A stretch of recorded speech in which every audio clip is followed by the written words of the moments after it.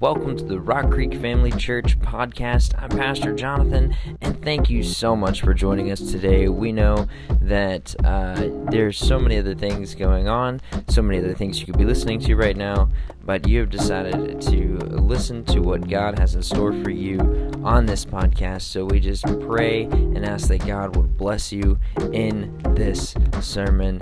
Thank you again for joining us. Don't forget, you are part of the Rock Creek Family Church family. Good to be in the house of the Lord. Good to be with you. Psalm 92:1 says, "It's good to give thanks to the Lord and to sing praises to your holy name, O Most High, to declare your loving kindness in the morning and your faithfulness every single night." It's good.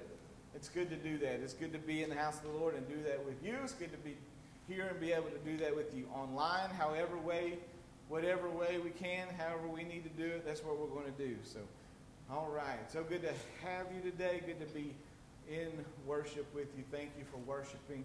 Thank you for coming and singing and worship. Thank you, worship team, for leading us in some beautiful songs that remind us of who God is and who we are in God. So thank you so much. Thank you for coming out and being a part of our service today, everybody. All right, if you have your Bibles, turn with me to a passage of Scripture I think you may have read before. Maybe. Psalm 23. How many of y'all read Psalm 23 before? Amen. All right. All right. Psalm 23. We are going to start there.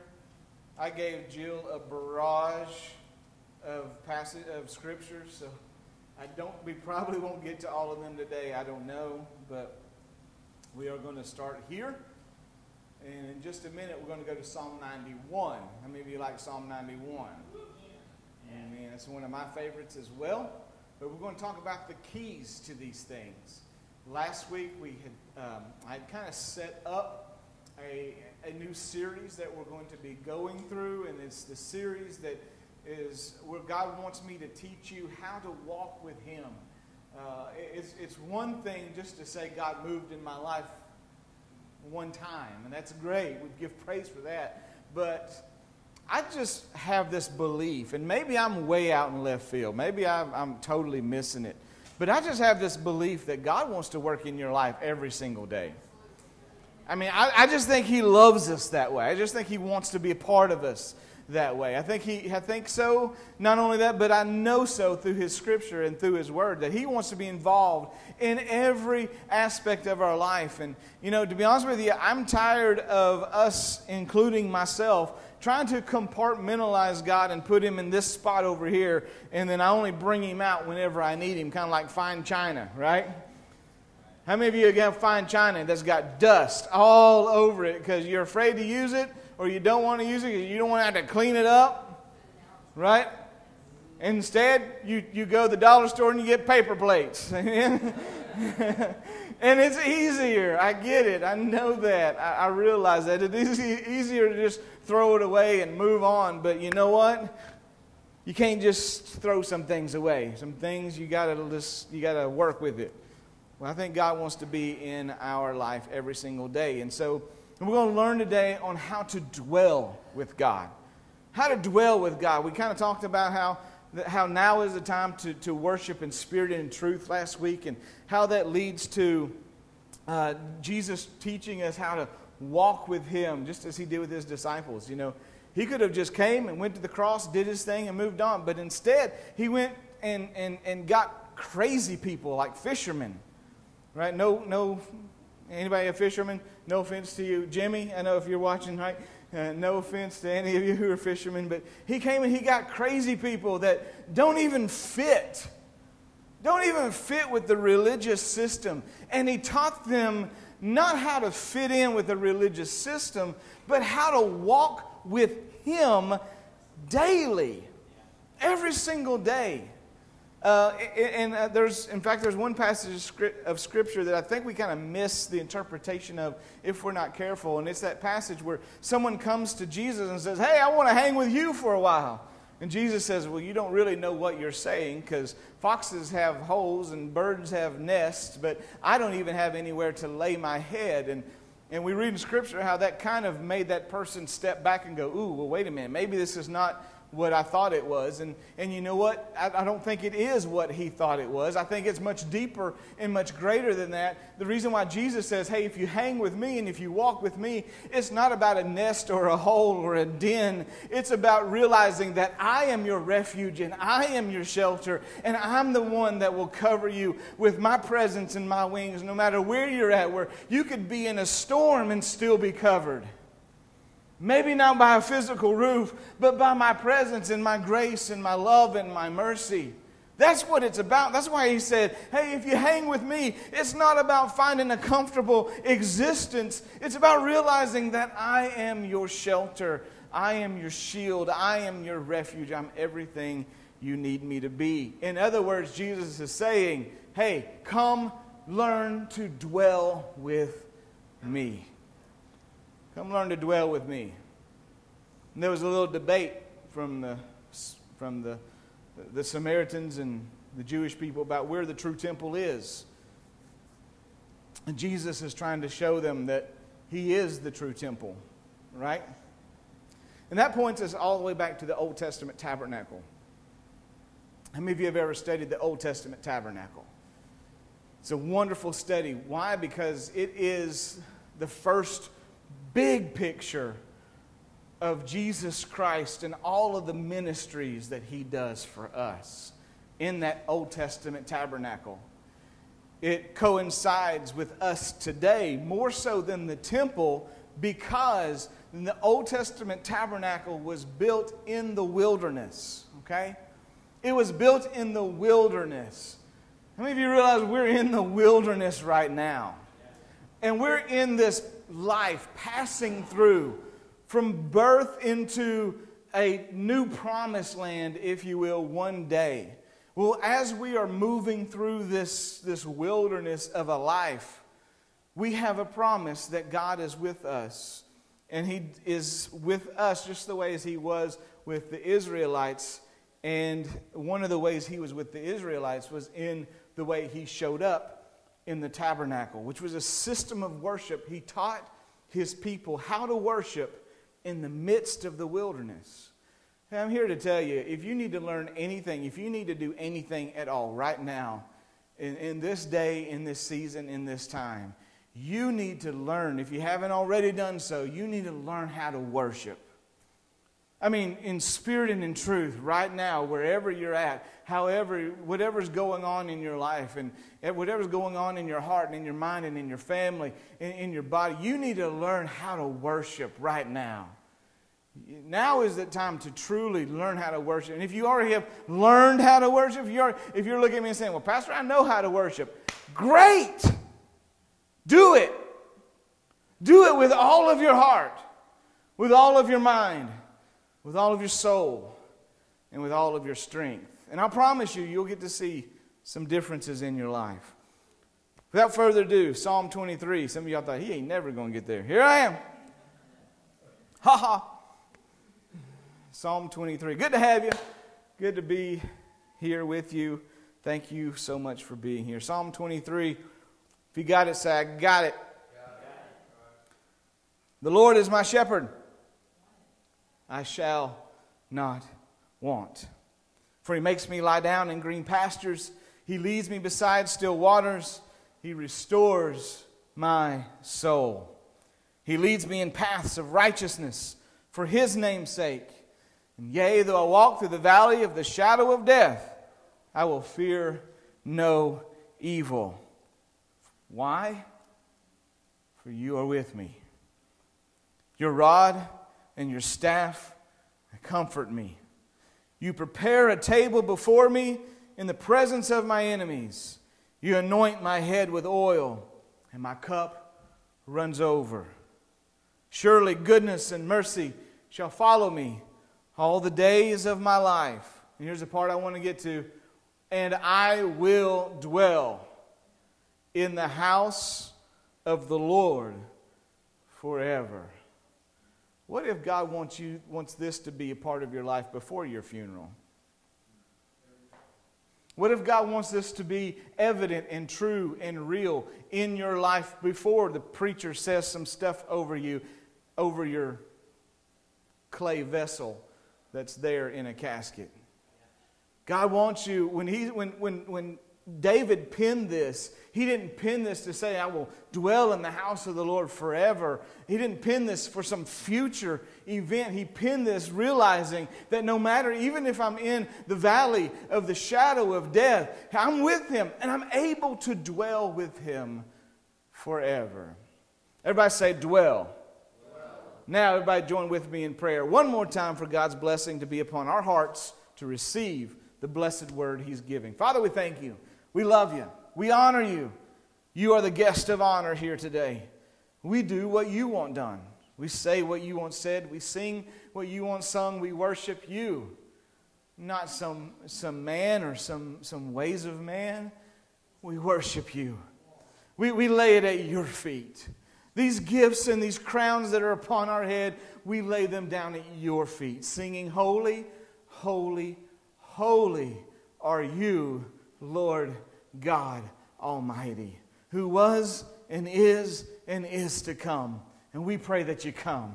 Oh God, we pray that You come. We pray that You come in this word. We pray that You come in this service. We pray that You come in our worship. We pray that You come in our country. We pray that You come in this next vote. We pray that You come and You settle and You bring peace to the land again. We pray that You come. Even so, come quickly, Lord Jesus. In Jesus' name we pray. Amen. Dwell. It's an important aspect that I think a lot of times we forget. And we love Psalm 23. I love Psalm 23. I do use it a lot at funerals because it is a beautiful promise. It is a beautiful promise for people to hold on to. It's a promise that David walked out and David learned. And David learned how it is in those dark, shadowy moments of our life that we get really personal and really close with God. How many of you can give God praise for going through some messes? Oh, I know that takes some faith. But how many of you can look back on your life and see a mess and you can go, praise God, I was not in that mess by myself. Belinda's raising her hand because she has to, because it's broken, right?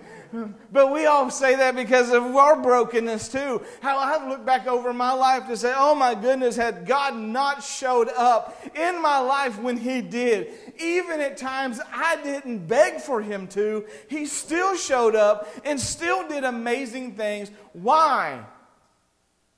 Because that's the kind of God He is. That's the kind of God that He is. And forgive me for the times I'm not so aware of it. You know, I pray for my family every single day. Every single day I pray for my family. Every single day and every single night I pray for my family. My family needs a lot of prayer. Right? Somebody says because they have to put up with me. Yes, that's part of it. That is a huge part of it. Absolutely so. In fact, I was talking with one of the teachers that works with Stephanie the other day, saying, yes, pray for us, because yes, they have to deal with me every day, and it's a huge, huge undertaking. I get that. But I pray for them every single day, and one of the things that I pray for them every single morning is this: God, make them aware that You are with them. It's one thing to say, I know God's with me and I love Him from a distance. Like the old Bette Midler song, right? From a distance, He watches over us. But I think it's more intimate than that. That, yeah, from a distance He's there, but I think He's wanting to grow closer and teach us how to dwell with Him and be aware of His presence. And when we are aware of it, we learn how to dwell. There's a difference in dwelling there. There's a difference in going to visit the tabernacle, the temple, the church, His presence. There's a difference in going and visiting, right? And dwelling. And we all have visitors, right? We all get visitors. Visitors will wear you out. right? Because you actually, you have to try to entertain visitors. How many of y'all know what I'm talking about? When you have visitors, you got to kind of entertain, and then once they're gone, you're like, oh, thank Jesus it's gone. Oh, I was glad to have them, but praise God, my life gets back to normal, at least a little bit. Right? Well, what if God wants him to, what if he wants his presence to be your normal? I know we're in this new normal phase. How many of you are sick of hearing that? And maybe our new normal is the fact that God wants us to learn how to dwell, not just visit with him, not just go every once in a while, but to dwell with him. I didn't say you're always going to feel on cloud nine. I didn't say you weren't going to go through some ups and some downs, some hills and some valleys, some heartache and some things that you have to deal with. I didn't say anything, but I've learned, like David's learned, that when I am there, I'm not by myself. I get little reminders that says, I'm not alone, that you are with me, right? It's your rod and your staff. Even when I can't see your face, I know your rod and your staff are right there, that you are with me. Which brings us to Psalm 91. Psalm 91 is another very famous passage of Scripture that we all love so dearly. And if y'all can handle it, I'm going to read the whole thing. Can y'all handle 16 verses of God's holy word today? Good. I was afraid y'all were going to say, no, Pastor, chicken's already calling early this morning. Yeah, I know where y'all go after. I've been stalking y'all. I know how it is. But Psalm 91, I want you to go there. I want you to learn a secret here. A secret for a reason, because it's called the secret place. Do you realize that the Old Testament tabernacle, I'll show you a picture of it here in a minute. You probably remember from last week, or you've seen it before, but the Old Testament tabernacle has an innermost chamber, an innermost room to it called the Holy of Holies. Do you realize that's called the secret place? It's called the secret place. We're going to get there. We're going to learn how to dwell with God and how that leads us to the secret place. But we're going to first talk about this and go to the bronze or the brazen altar first and see what that means in our life today and how that brings us into the secret place. So Psalm 91, he who visits, he who comes by every once in a while, the secret place, he who sets up and just, when it's important, Easter and Christmas, goes to the secret place. He who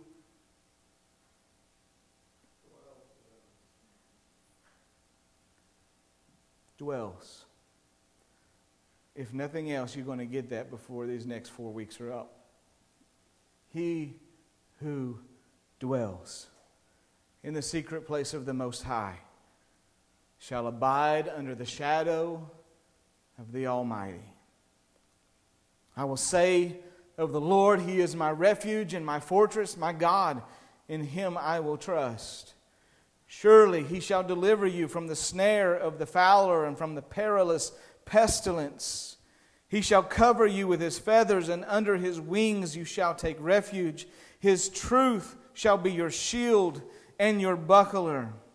You shall not be afraid of the terror by night, nor of the arrow that flies by day, nor of the pestilence that walks in darkness, nor of the destruction that lays waste at noonday. For 1,000 may fall at your side and 10,000 at your right hand, but it shall not come near you.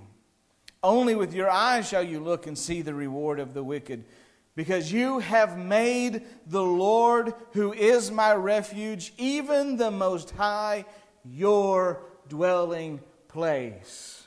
There's the key to the whole thing right there. For no evil shall befall you, nor shall any plague come near your dwelling. For He shall give His angels charge over you to keep you in all your ways.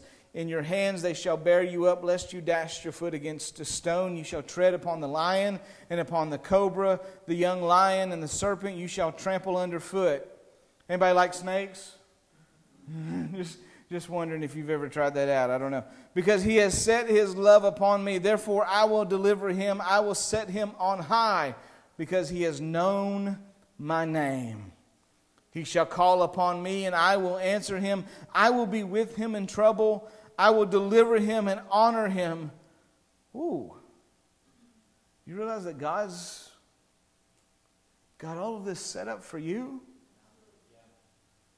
I don't deserve honoring, but yet he has set this up for a reason. And with long life, I will satisfy him and show him my salvation. What an incredible promise. All hinging on those who learn to dwell with him. Those who learn to live with him. Those who learn to dwell with him. Those that learn that he is your everything. We put so much stock in stuff and things and they can all be gone in the matter of a second. But we have to learn to put our trust and our dwelling in him. The Old Testament tabernacle was simply that. It was a symbol, a sign, and a system that showed his people that he was always with them. And at any time they needed to come to him, there was a way to do so. It's called the sacrifice. I don't know. Great. He got me all excited and he said the word sacrifice. No one in here likes to sacrifice too much, do we? But every parent has done so. If you have, say amen. Everybody who has been a husband or a wife, there's been times that you've probably sacrificed, right? Say amen, but not so loud that your husband or wife thinks that you did it so when not wanted to. We've all learned that lesson of life in learning how to sacrifice. In fact, that's if I'm doing premarital counseling, the first thing I do is sit them down and I basically say, hey, guess what? Life's not about you anymore. And all of a sudden we realize that, oh, love has another side to it. Absolutely. Love has another side to it. And then you have kids and you realize life really is not about you anymore. Right? You have these big plans for your day and you realize, no, you have to go buy a turtle tank and set it up. No, my big plan for the day was to hook the steam unit up to the dryer that we've got. That was a big plan. But we love to do so because we learn the value of realizing that every time we sacrifice and we give of ourselves, it actually grows exponentially in something that gives us more life in return. What I'm saying by this is that I took care of his diapers whenever he was young, but now that I'm sacrificing every day and I get to a place where I'm in diapers again, guess what they have to do?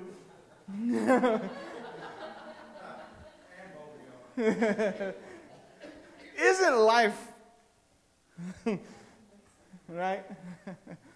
No, the bottom line is we must learn the value of sacrifice.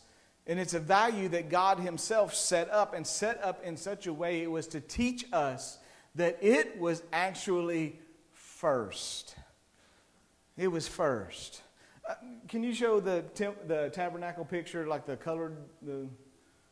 There you go. There's, if you don't remember from last week, if you've slept since then and you need a refresher, here it is, the picture of the Old Testament tabernacle. In the wilderness, they would set this thing up whenever God would show them where to do so.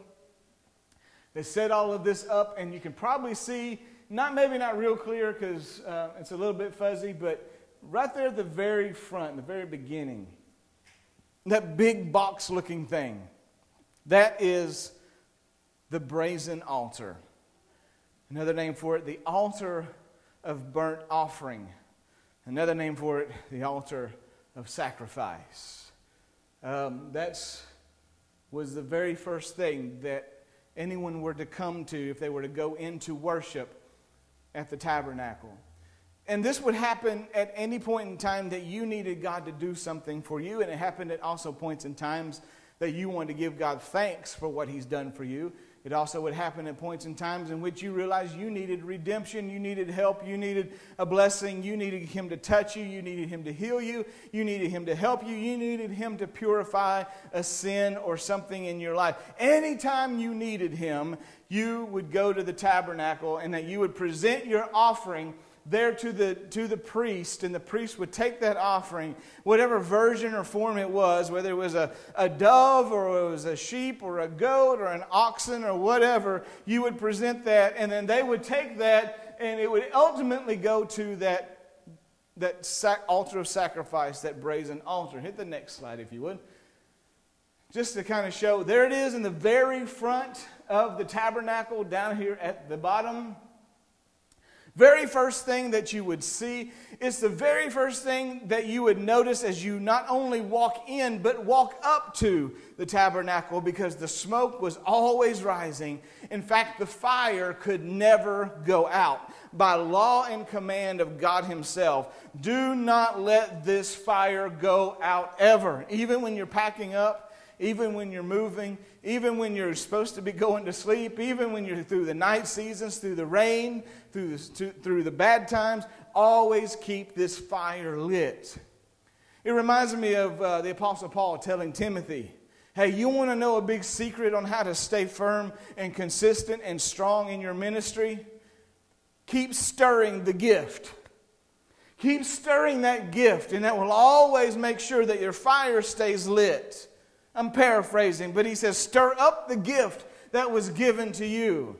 Now, there's been a lot of speculation on what that gift was, but I think Apostle Paul was telling Timothy, you have a gift, son, and that gift was given to you by Jesus Christ. And it starts with the gift of salvation. Stir that gift of salvation up on a daily basis. Rhetorical, don't answer back unless you want to. How many of you thank God every single day for your salvation? How many of you every single day give God praise for what He's done for you in salvation? Give God glory for the fact that He took you when you were not worthy, and yet He made you His righteousness. How incredible is that? He didn't just make you good enough. He made you His righteousness. Stir that gift up. Instead of stirring up the gift of poor woe is me and look at all the things that are wrong in my life, why don't you on a daily basis stir that gift up and see how it will help you? There's a lot of people right now really feeling bad and sorry for themselves. And I get it. I understand. That you believe it or not, that is a trick of the enemy. That is one of Satan's tricks. He loves beating on your head and telling you how bad you are and how bad life is, and the fact that your kitchen gets flooded with water at 10 o'clock at night. He wants to say these things and say, oh, poor woe is me. And before you know it, we'll take one little thing. Well, he didn't smile at me the way he smiled at somebody else.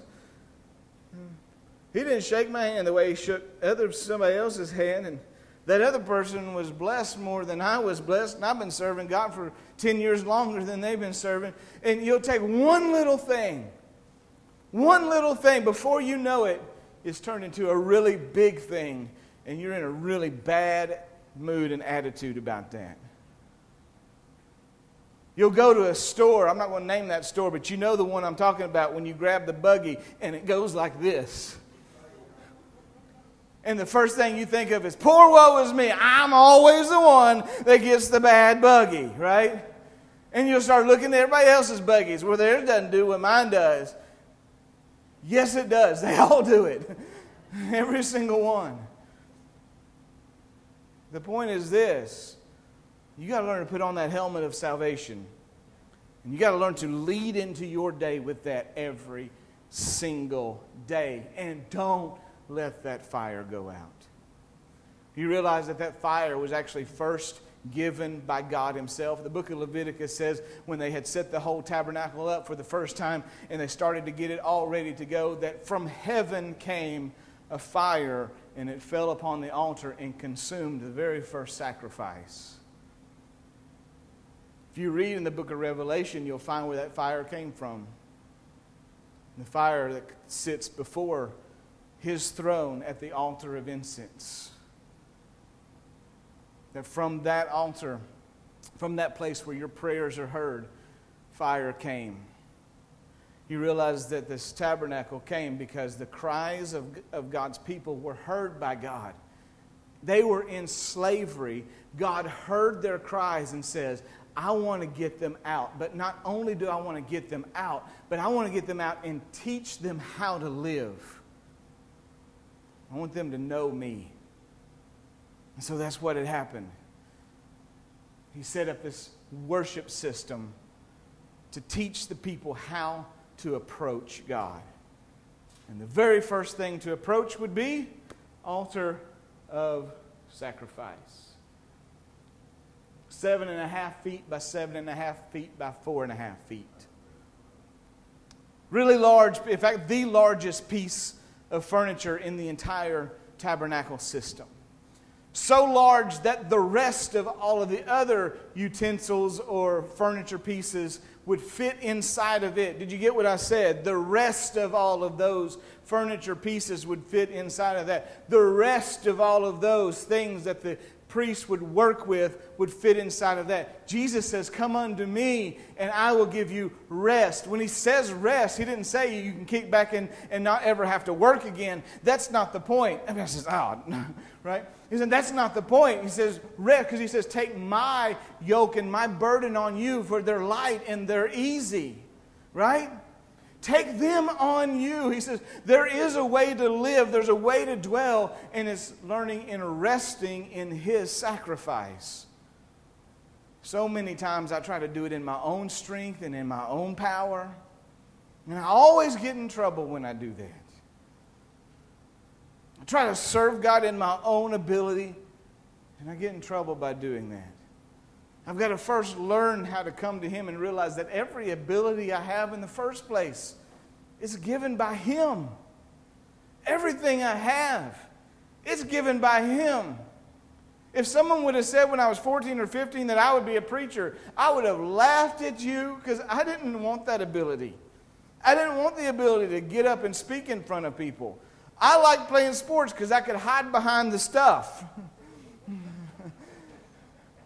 Y'all know what I'm talking about? I could hide in the midst of the team. I could hide in the stuff. I could hide in the pads. I could hide in all of this other stuff. I was cool just being in the background. I was fine. Whenever our high school plays did their musicals, I liked the spotlight. Not on the stage, but showing the spotlight on them. I would much rather do that than be in the spotlight. And when God shows up at 16 and says, ha ha, I got a job for you, I say, are you kidding me? Are you serious? This is not what I wanted for me.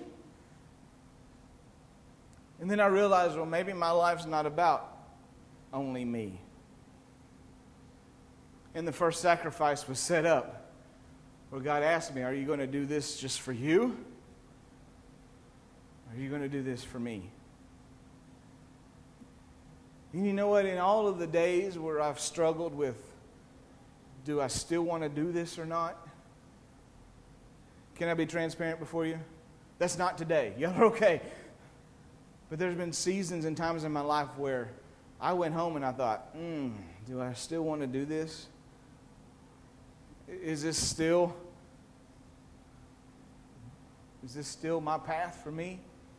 There have been times I thought, God, are you finished with me? And then I realized something. I realized that my calling and my gift to do this is not about me in the first place.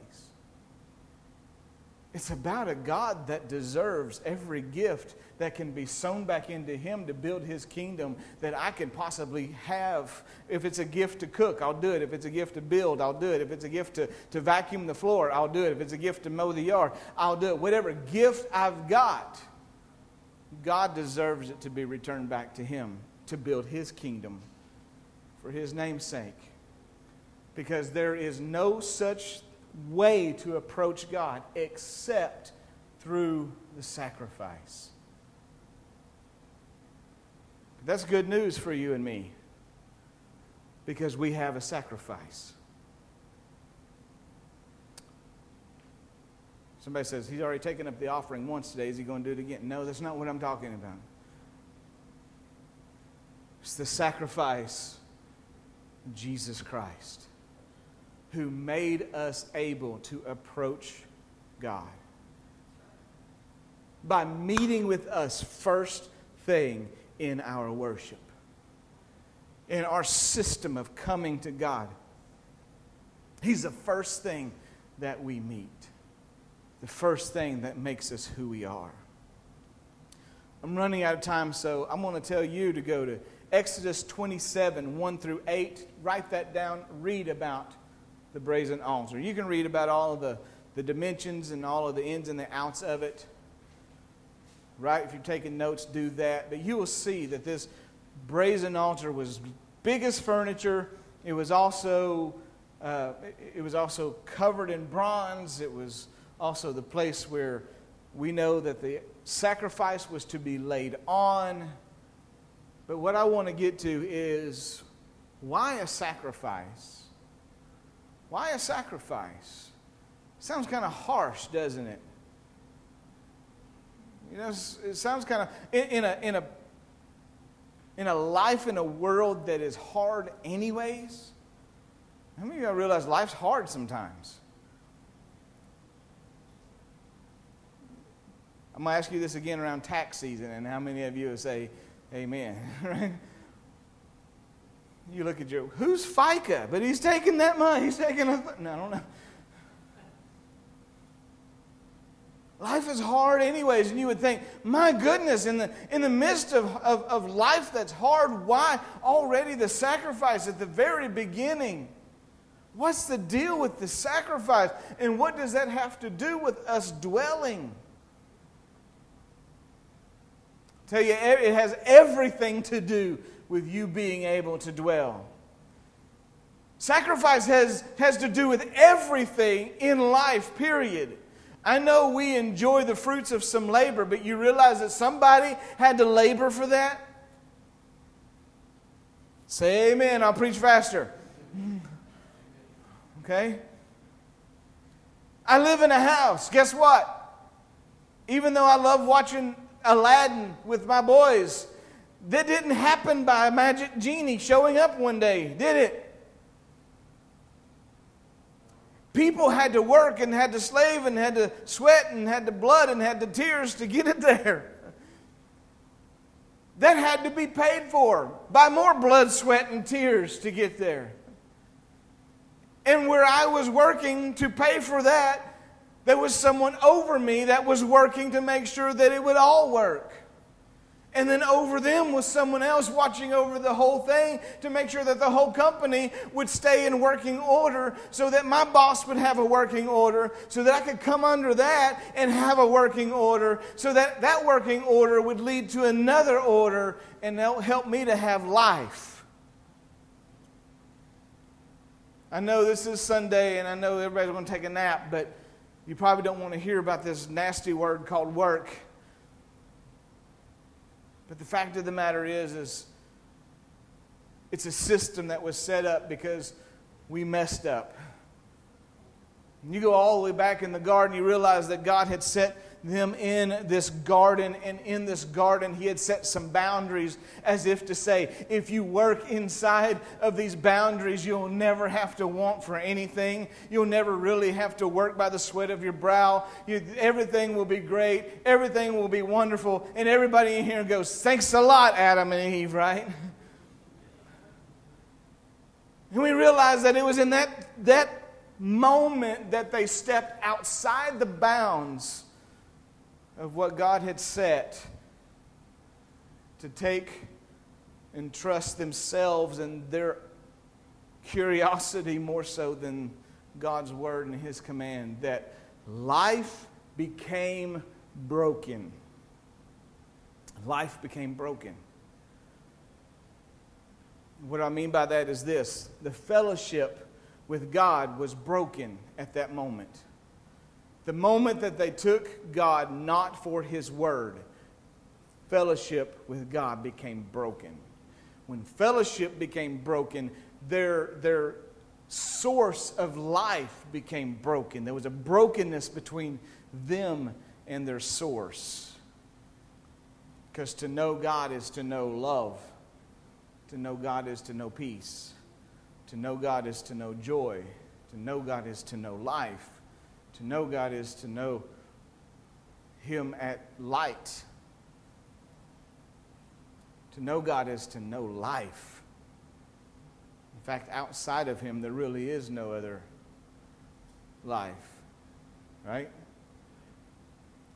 And it was in that brokenness that they decided to go to a tree and break a tree and get the fig leaves off of that tree and sew a little loincloth and get that to cover themselves, because they said that their eyes were open and they saw that they were naked.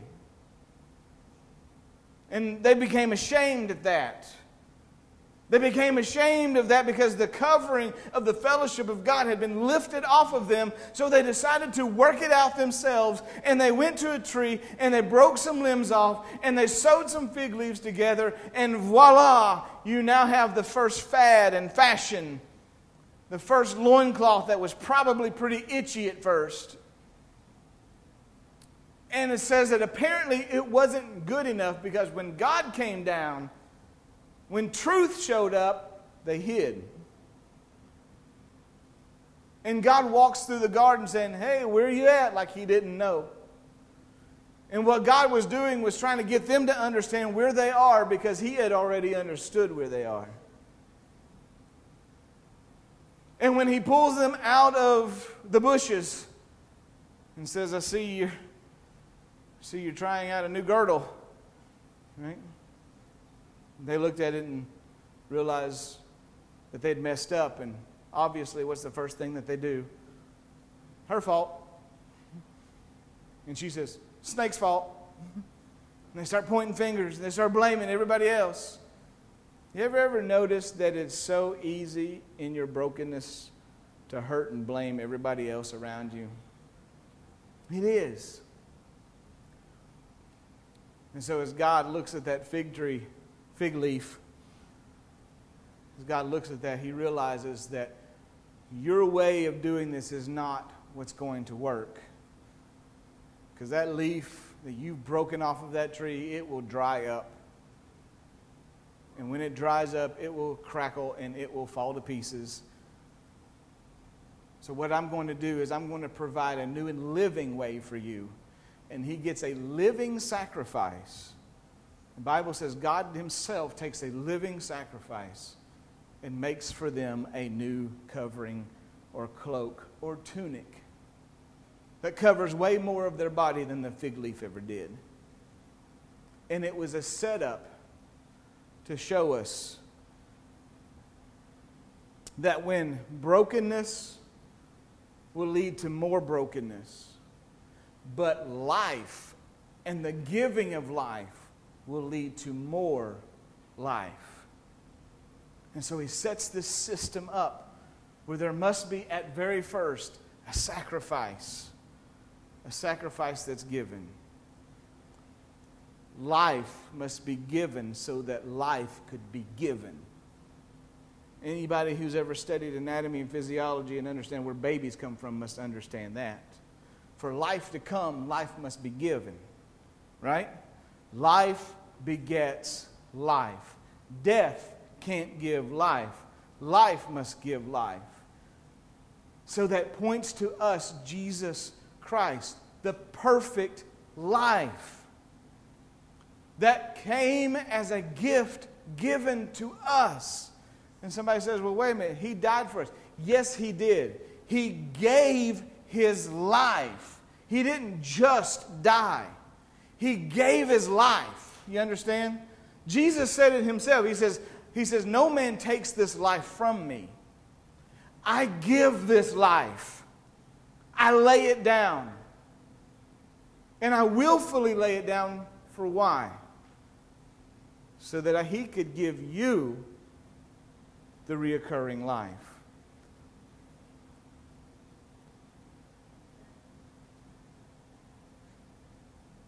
Jesus shows us that the way to have life is through sacrifice. I know it's an oxymoron, but it's kind of like love.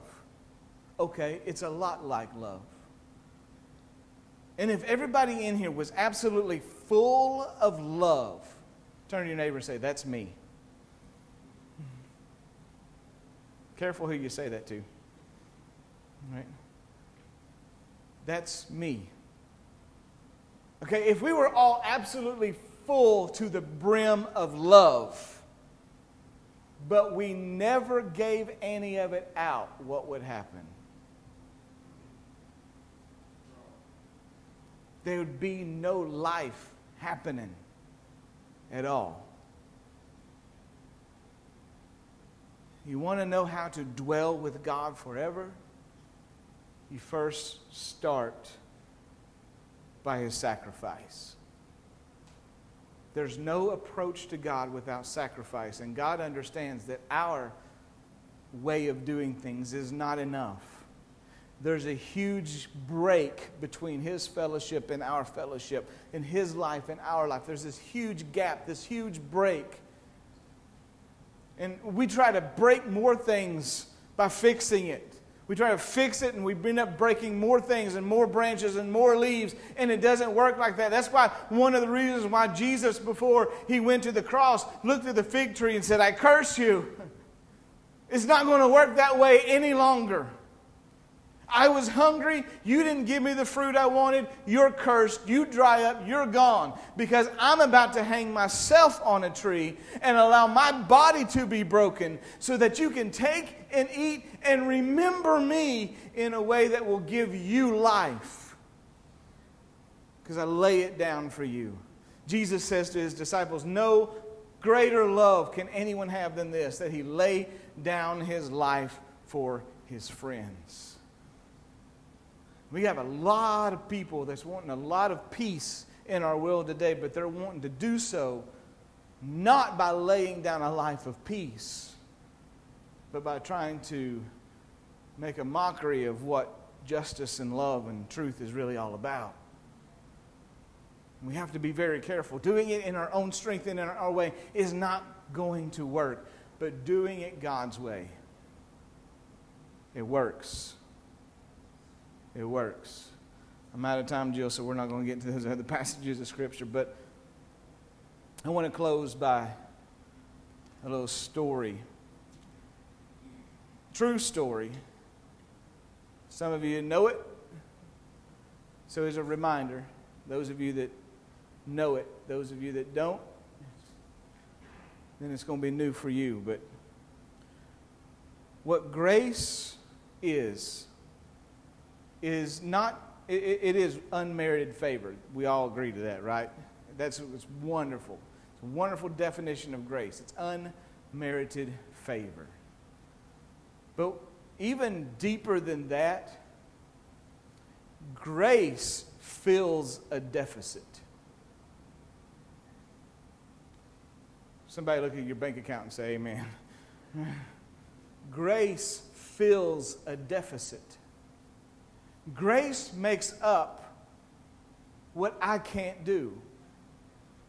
Grace shows up and does what I can't do. Grace fills a void that I can't fill up. Grace looked at the gap and the brokenness between my fellowship and His fellowship, between my life and His life, and filled it up. So what you need to do is think about what are all the deficits you have in your life. And then every single day, if you're going to dwell with Him, every single day you depend on Him to fill that up. And you will learn that God will do more than what you could ever do. God can do more in a split second than you could do in a lifetime. But it is when those lives come together and do something together that incredible things happen. The story I want to tell you is this, is in my calling where God said, "Do this," and I wrestled with it. And I said, "Are you sure?" "Okay, I don't know. Yes. Okay. I don't know. You act like you've been holy all through your life and you've never wrestled with anything. But I did. I wrestled with it. And it was in that wrestling that I simply asked God, how could you use this life who does not want all of that spotlight and that attention? How could you use this life to build your kingdom? How? Somebody say, be careful what you ask for. Because it was in my prayer time of that I found out with the accident that happened on the baseball field, where I was knocked unconscious. Jill remembers that? I was knocked unconscious and laying there at home plate. And if Coach Hatley were to be watching this, I'm the only one that could ever say that I could turn a black man white. I'm not kidding, because when I woke up, he was white as a sheet looking over me. And there's only a few things I remember about that day. After I got in the paddy wagon and started heading to the hospital, a few more things come back. But for that span of time, there are only a few things that I remember at all. Now, I had heard that a 5'2" woman was about to scale the fence, that being my mom. But one of the only few things I remember is when I did get a chance to sit up, and they did sit me up, I looked around third base and I noticed all of my teammates huddled around praying at third base. And it was with that flash of an image that I had in my mind that they packed me away and shoved me off in the paddy wagon and took me to the hospital. And once the cloudiness lifted and I began to praise God for bringing me through it, God showed me something. And He showed me something by the next few days where people that I knew and had known a lot of my life had come to me in the days after that and came to me and said, you know what? Because of your little accident, it made me realize that if you were going to die then, you would have went to heaven. And it made me look at my life and think, I don't know if I would. There were two others that came to me and said, would you please pray for me and pray for my family? And it was after all of that I'm trying to figure out, okay, my goodness, God, what is the deal about this? And God taught me in that moment this very important thing. Just be available every single day. Because while I was laid out, God was at work. And God was doing more by me being laid out than I could ever do to preach for Him. The purpose of my calling was not to be a preacher. The purpose of my calling was to lead people closer to God in however way I can do so.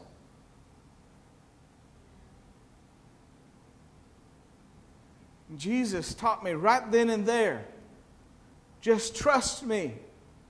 And no matter where you're at in your life, no matter how you are or how you're not, let me be the deficit and watch me work in ways that you can't do. You can't change their life, but I can. Just let me use you to do so. This is not about what you can do or you can't do. This is about what Jesus Christ has already done. This is about a life that He chose to live for you, give for you, and then come back to life for you to make sure that you have the ability to always receive it. Now, if you want to learn how to dwell in the house of the Lord forever, you must first start with that. Can we all please stand?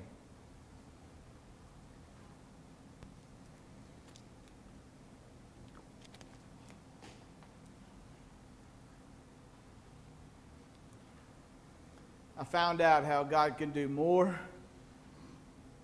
in my weakness than I can in my strength. I think Apostle Paul found that out too. Whereas if he is saying, God, I've prayed 3 times for this weakness, this thorn in my flesh to go away, because Paul felt like this thorn was hindering him from taking it to the next level and living at the next level for the glory of God. And God's response to this day still blows a lot of people away. When God responded and said, I'm not taking that thorn away. And you know as well as I know, there was a part of Paul that said,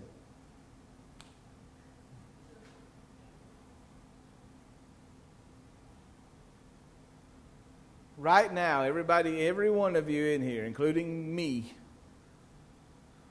has a weakness somewhere. And the enemy wants to use it to say, see, you can't approach God. You can't dwell with a holy God. You have to be perfect for that.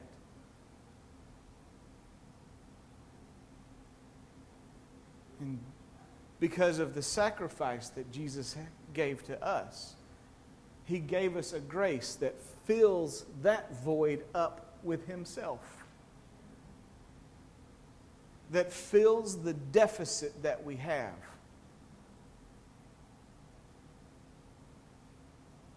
Also that you can live for Him. And you shall dwell in the house of the Lord forever. This is David. He wasn't perfect either. But he learned. He learned how to walk under the shadow of the Almighty God. And we've been given a grace. Now, I'm going to ask you, how many of you every single day take advantage of that grace on purpose? That's how you begin dwelling in the house of the Lord forever. And the enemy says, you're not perfect. I said, but grace is. But grace is. I've also learned that if the enemy says that, then he's a liar. And if that's the lie, what's the truth?